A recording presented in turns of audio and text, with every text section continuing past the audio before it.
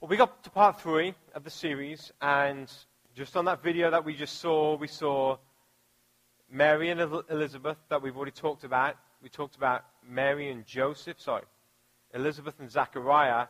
We talked about Mary and Joseph and unexpected pregnancies.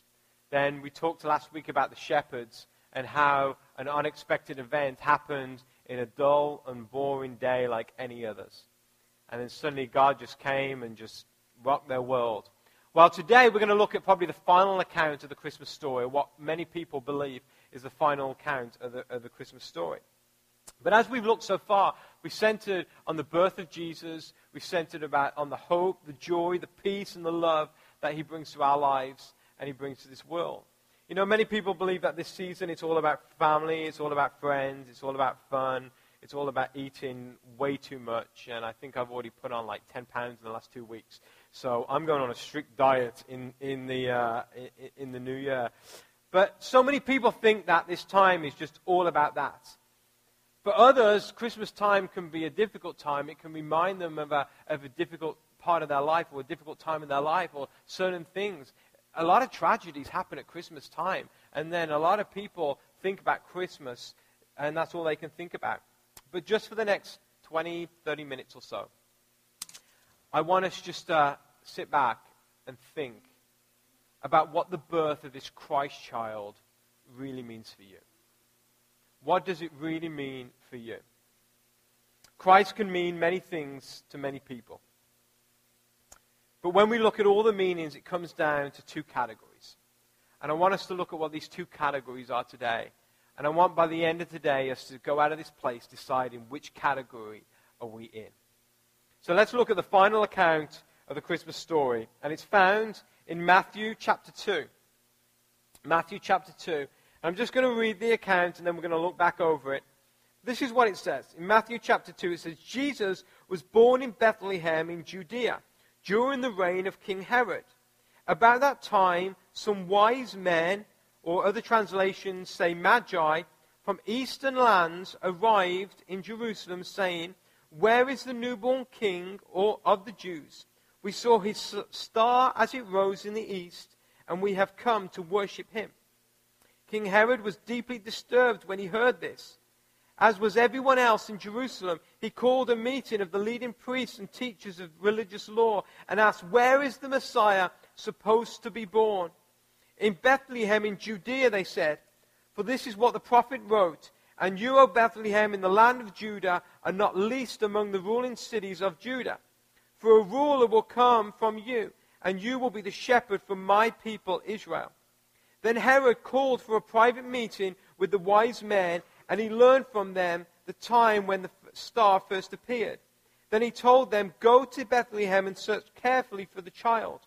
And when you have found him, come back and tell me so that I can go and worship him too." After this interview, the wise men went their way, and the star they had seen in the east guided them to Bethlehem. It went ahead of them and stopped over the place where the child was.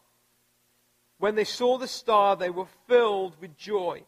They entered the house and saw the child with his mother, Mary, and they bowed down and worshipped him. And they opened their treasure chests and gave him gifts of gold, frankincense, and myrrh. When it was time to leave, they returned to their own country by another route, for God had warned them in a dream not to return to Herod. After the wise men were gone, an angel of the Lord appeared to Joseph in a dream. "Get up, flee to Egypt with the child and his mother," the angel said. "Stay there until I return, because Herod is going to search for the child to kill him." That night, Joseph left for Egypt with the child and Mary his mother, and they stayed there until Herod's death. This fulfilled what the Lord had spoken through the prophet, "I called my son out of Egypt." Herod was furious when he realized that the wise men had outwitted him. He sent soldiers to kill all the boys in and around Bethlehem who were 2 years old or younger, based on what the wise men's report of the star's first appearance. We see in this story, just in this last account of the Christmas story, we see 2 characters in this Christmas play. We have what is known as the wise men, or called magi as well. And then we have a king of a nation. His name is King Herod. And these two people had the same unexpected gift at the same time, but their responses were totally different. And it is their responses today that give us insight into how we should relate in our relationship with Jesus Christ ourselves. And so let's just quickly look at these people. So the first character were the wise men, or the magi. My Bible here says wise men, but in the original Greek it translated as magi. And there have been many questions over the years about these mysterious men. In school plays, they're pictured as three kings, and with some like crazy crowns and some like capes and things like that. Some people think that they were wise philosophers from the East. But when we look and we delve deep into who these people really are, and there's not many clues about who they are, but there are a few, it's amazing to see exactly who are the people that God reaches out to. And so these people, the Bible says that they were travelers from the eastern lands. Now when the Bible talks about eastern lands, and I'm just going to talk about a few facts and lay some foundations, so just bear with me for a moment. But when the Bible talks about eastern lands, they're not talking about China, or they're not talking about, I don't know, Australia or the Philippines. They're actually talking about just the land directly east of Israel, or east of Jerusalem. And there were two major kingdoms or nations east of Jerusalem, or east of Israel. And one was the Persian Empire, and one was the Babylonian Empire. And we really don't know exactly where these men came from. It could have been Persia, it could have been Babylon. And like, just to put it in perspective, Persia is like now modern day Iran. And then Babylon is like modern day Iraq. So that's kind of, in the geography, if you guys are any good at geography, I know if I said that to my wife, she'd be like, what? South America? And she has no idea. But that's kind of where they were. And so the Bible says that they had traveled from the east. Now what we know about the east, the people in the east did not worship the God of Israel. See, the Messiah was supposed to come to be a savior for Israel. And the people of Israel, for the people of the Jews. And these people who traveled to see Jesus were definitely not Jews. Also, we know that they definitely were not people who worshipped the God of Israel, or some known as Jehovah. They were not people who worshipped them. But yet, we see that God reached out to people who did not worship Him, who were not known as His people, and they did not even live in the vicinity of where His people lived. They lived in a distant land, but yet God reached out to them, and somehow they heard about the Messiah being born, and they came and they had a life-changing experience with Jesus Christ, the Messiah. We're not exactly sure too much about the Magi, but the Magi, from history anyway, we get a lot more accounts from history than we do from the Bible. But in history, Magi is basically the plural for the word mag. Go figure, Magi is the plural for mag. So basically, Magi meant there were more than one. And I guarantee there was probably more than three who came and saw Jesus as well. But don't tell the kids, they'll get upset. And so mag was actually who they are. And what mag was, or the mag were actually priests of an ancient religious caste. And I'm going to try and pronounce this to you. So if I get it wrong, well, you may not even know. But the caste was a caste called Zoroastrianism, something like that. It's pretty tough. It's like a tongue twister. Say that when you had like a mouthful of chocolate or something. But that's where they were from. And basically, these priests, they were basically people who studied the stars. They studied science. They studied ancient healing powers and ancient healing methods. And that some of them were even involved in sorcery. And we actually get our word magic originally from magi. Well, that's what some people say. You may disagree, but that's what a lot of people say.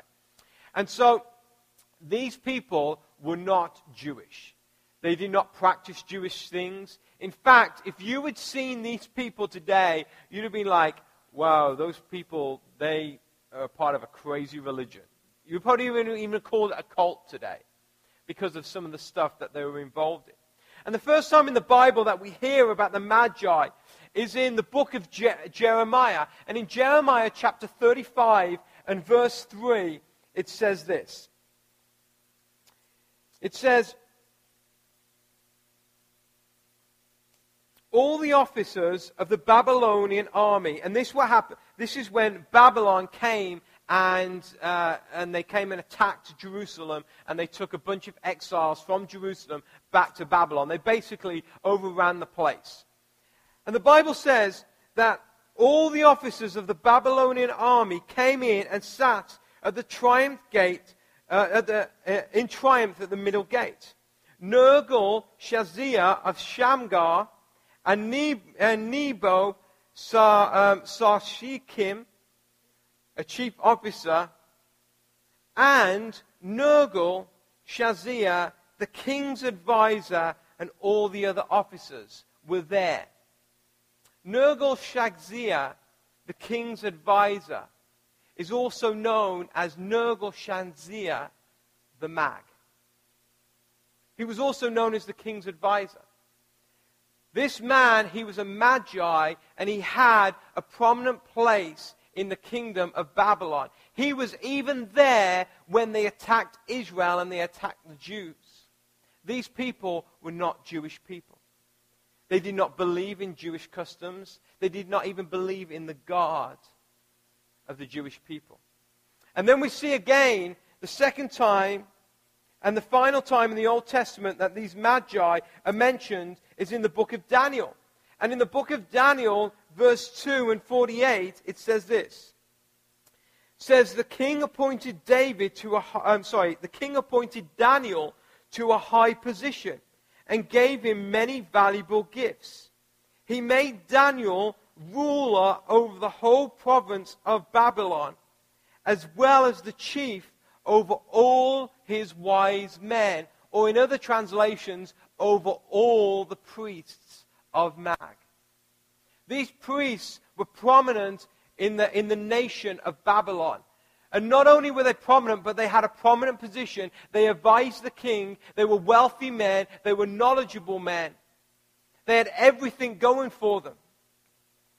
And the next time we hear about these mysterious magi is now they're following a star. We're not sure where they knew about Jesus from, because the Bible says that they said that they saw the star rising in the east, and they knew it was the star of the Messiah, the King of the Jews. We're not sure if Daniel may have told them about the Messiah and the prophecies of the Messiah.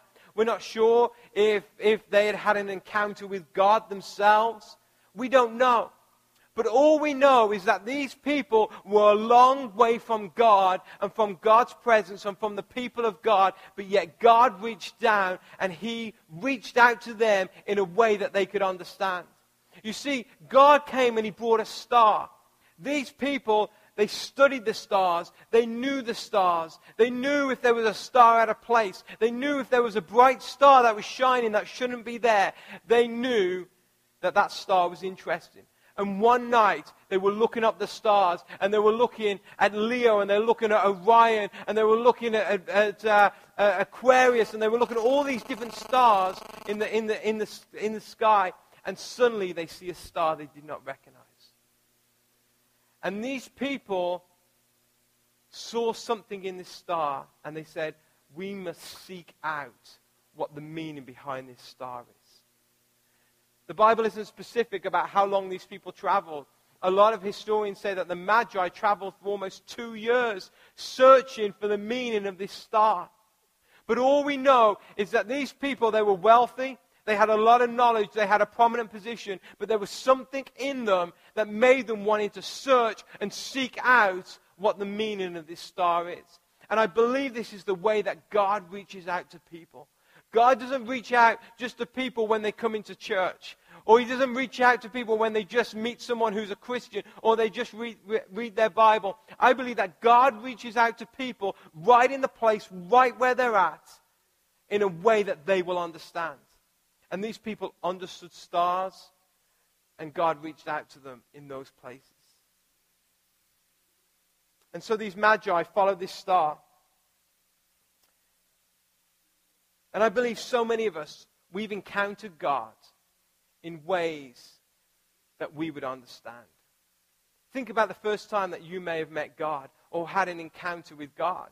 It may have been through a situation in your life that wasn't good, but it made you stand up and take notice. It may have been through a book, or it may have been through a TV program, or it may have been through somebody that you knew, that you respected. It may have been through a way that you would understand. And that is how God reaches people, in ways that they can understand. God is not so above us that we just can't understand him, but God comes down and reaches us in ways that we will understand. These men were searching for something, and suddenly they found him.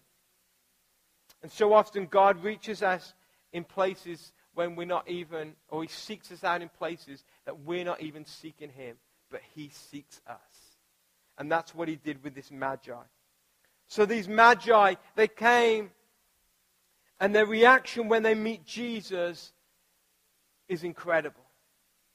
I think these are wealthy men who have a lot of knowledge. They're in a prominent position in their nation. But yet they come and they meet a baby who is either a newborn or he's under 2 years old anyway. And suddenly these magi, who's supposed to know everything there is to about life, they advise the king. They got on their knees and they bowed down and they worshipped this baby. See, whether you meet the baby Jesus or you meet a resurrected Jesus, you have the same impact. You can't help but bow down and worship him.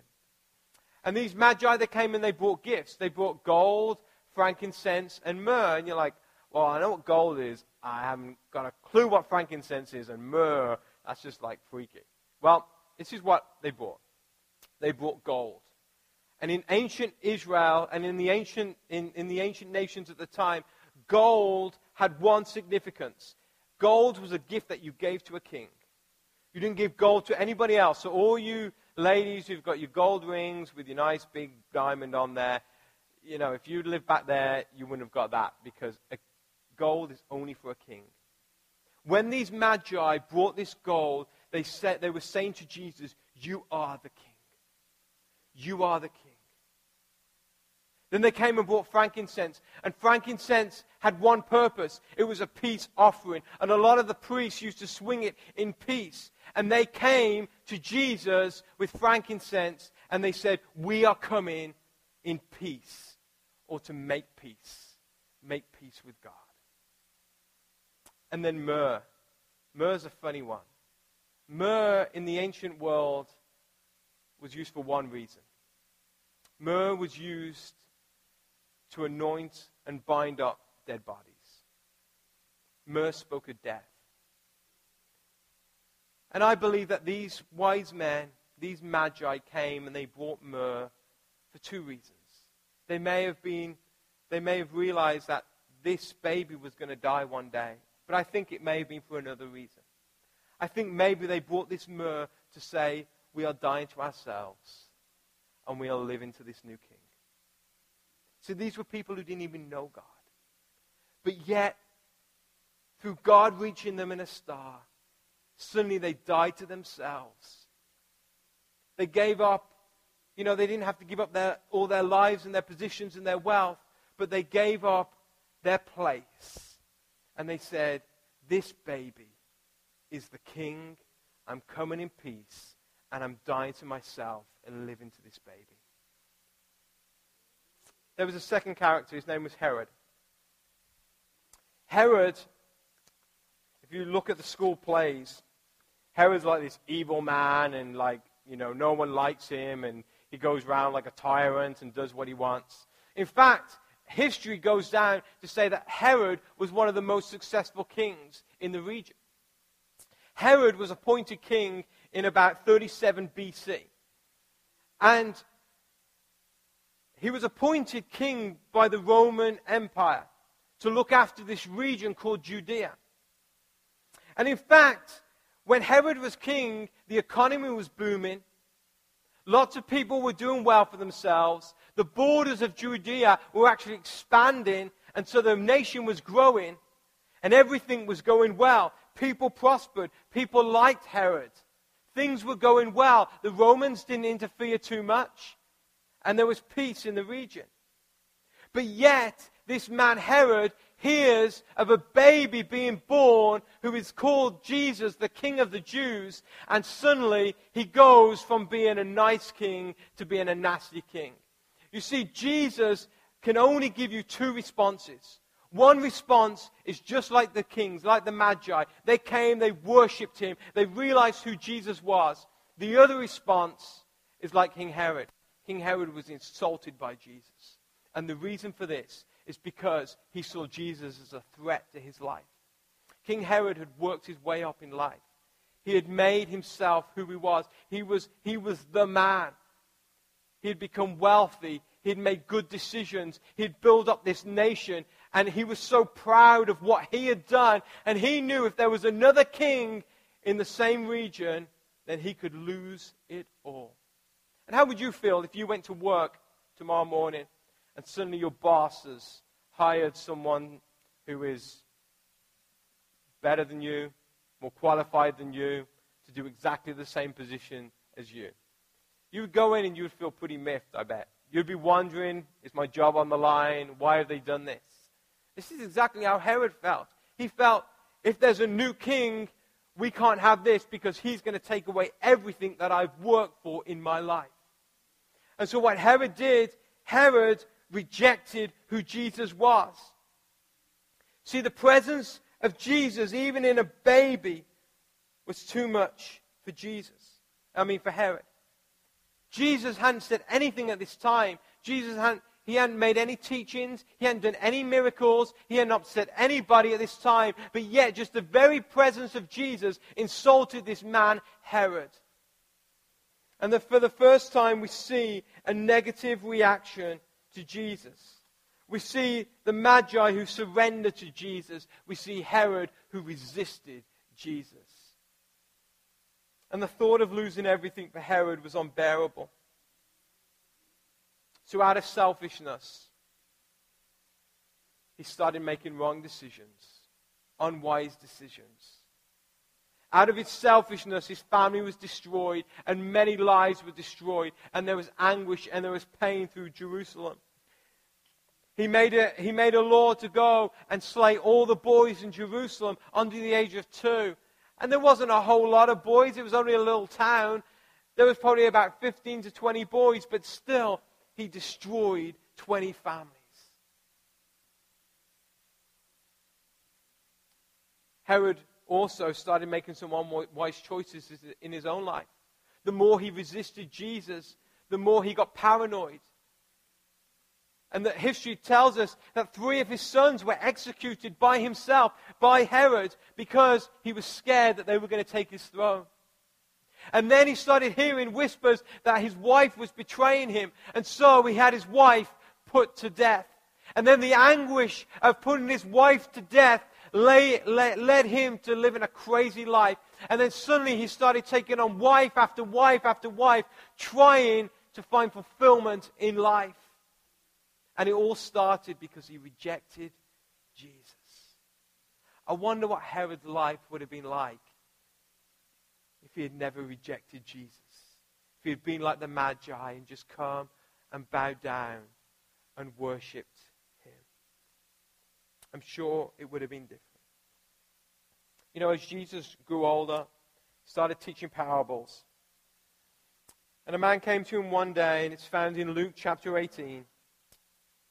And verse 18. It says, once a religious leader asked Jesus this question: "Good teacher, what should I do to inherit eternal life?" "Why do you call me good?" Jesus asked. "Only God is truly good. But to answer your question, you know the commandments. You must not commit adultery. You must not murder. You must not steal. You must not testify falsely. Honor your father and mother." The man replied, "I've obeyed all these commandments since I was young." When Jesus heard his answer, he says, "There is still one thing you haven't done. Sell all your possessions. Give the money to the poor, and you will have treasure in heaven. Then come and follow me." When the man heard this, he became very sad, for he was very rich. This man would not, this young religious leader, would not give everything up for Jesus. He had earned a good living. He had accumulated stuff. And he was unwilling to give up what he had worked for. Herod had exactly the same response to Jesus. "I'm not going to give up to somebody else. I've worked for this my life. I'm not going to give up." But yet Jesus requires us to do one thing. Jesus requires us to lay down our lives and follow him. He told the disciples, he says, "You are to daily pick up your cross, die to yourself, and follow me." And Herod refused to do it. He kept his kingdom until he died. But yet, he lost his family, he lost his friends, he lost his sanity. He became a very miserable man.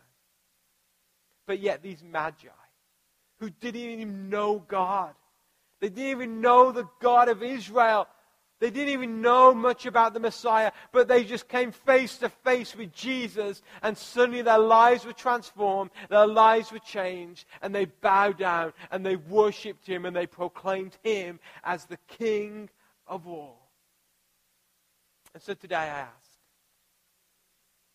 what is your response to Jesus? I'm not asking if you're a Christian or not, but the everyday occurrence when God comes into your lives and he says, "Will you follow me on a daily basis? Lay down your lives and follow me." What is your response to him? There's some days I feel like the Magi, and I'm like, yeah, I'll praise God, I'll worship, I'll lay down my lives. But there are days when I feel like Herod. I'm like, "God, you really want me to give this up for you? I've worked so hard for this. I've worked so hard to get out of debt. I've worked so hard to feed my family. I've worked so hard to make these friendships. I've worked so hard in this job. And now you're asking me to give it up to come and follow you." But yet, that's what he's asking. That is what living a life for Jesus is all about. And this baby came in a little manger. He came unexpected. And today, he's coming into your lives unexpected. He doesn't announce when he comes. He just comes unexpected. But when he comes, he requires a response. And the response is, "Yeah, I'm going to follow you all the days of my life. I'm going to bow down. I'm going to proclaim that you are king. I'm going to make peace with you. And I'm going to die to myself." Or you can say, "I want nothing of this Jesus." I know which one I would choose. And you may have been in church a long time. You may have been going to church and been a Christian for a long time. You know, Herod was actually a practicing Jew. He knew about the Messiah. He knew the laws of Moses. He knew of all the prophecies. But yet, when it came to the point of meeting Jesus, he just couldn't quite give everything. Give his whole life. But Christ demands everything. And so this Christmas time, this week, you're probably going to go and have fun and open presents and, go into those crazy stores and, get frustrated and cut people off in traffic and then eat a lot and things like that. And you're going to have fun. But just in this moment, I want us to think, what does Christ really mean to you? Is it just somebody that you worship because you're an American? And that's what we do as Americans. We come to church on Sunday. Or is it somebody who has changed your life and you are willing to lay down everything for him? Let's pray. God, I thank you this morning for who you are. And sometimes, God, your message is so tough to follow. But Lord, I pray today for every one of us that we will have the heart and the perspective of the Magi. No matter what we've gained in life, no matter where our life has taken us, we realize that our lives are just in the palm of your hand. That you are the King of the universe. That you are the one who put the stars into space. You are the one who orchestrated our whole lives. You are the one who orders our steps and guides our paths. And God, today I pray that we will have the heart and we will know to be like the Magi and just worship you and surrender to you. God, there are days when we feel like Herod, where we just want to be, we want it to be all about us. Where we don't want to give up, where what we've earned or what we've gained, we don't want to lose out. And God, we pray today that you will help us in those days. You will help us, God, when we feel like Herod. God, you will help us to get perspective once again and realize that you are not just a child in a manger. You are not just a good man. You are not just a prophet who came to this world, but you are the Savior of our lives, the one who has changed us, the one who can bring joy, hope, peace, and love. So God, today, I pray that you will help us at this Christmas time to see you for who you really are, so that we can live our lives in a way that you have created us to live, and that is to worship you and to lay our lives down for you. We ask in your name. Amen.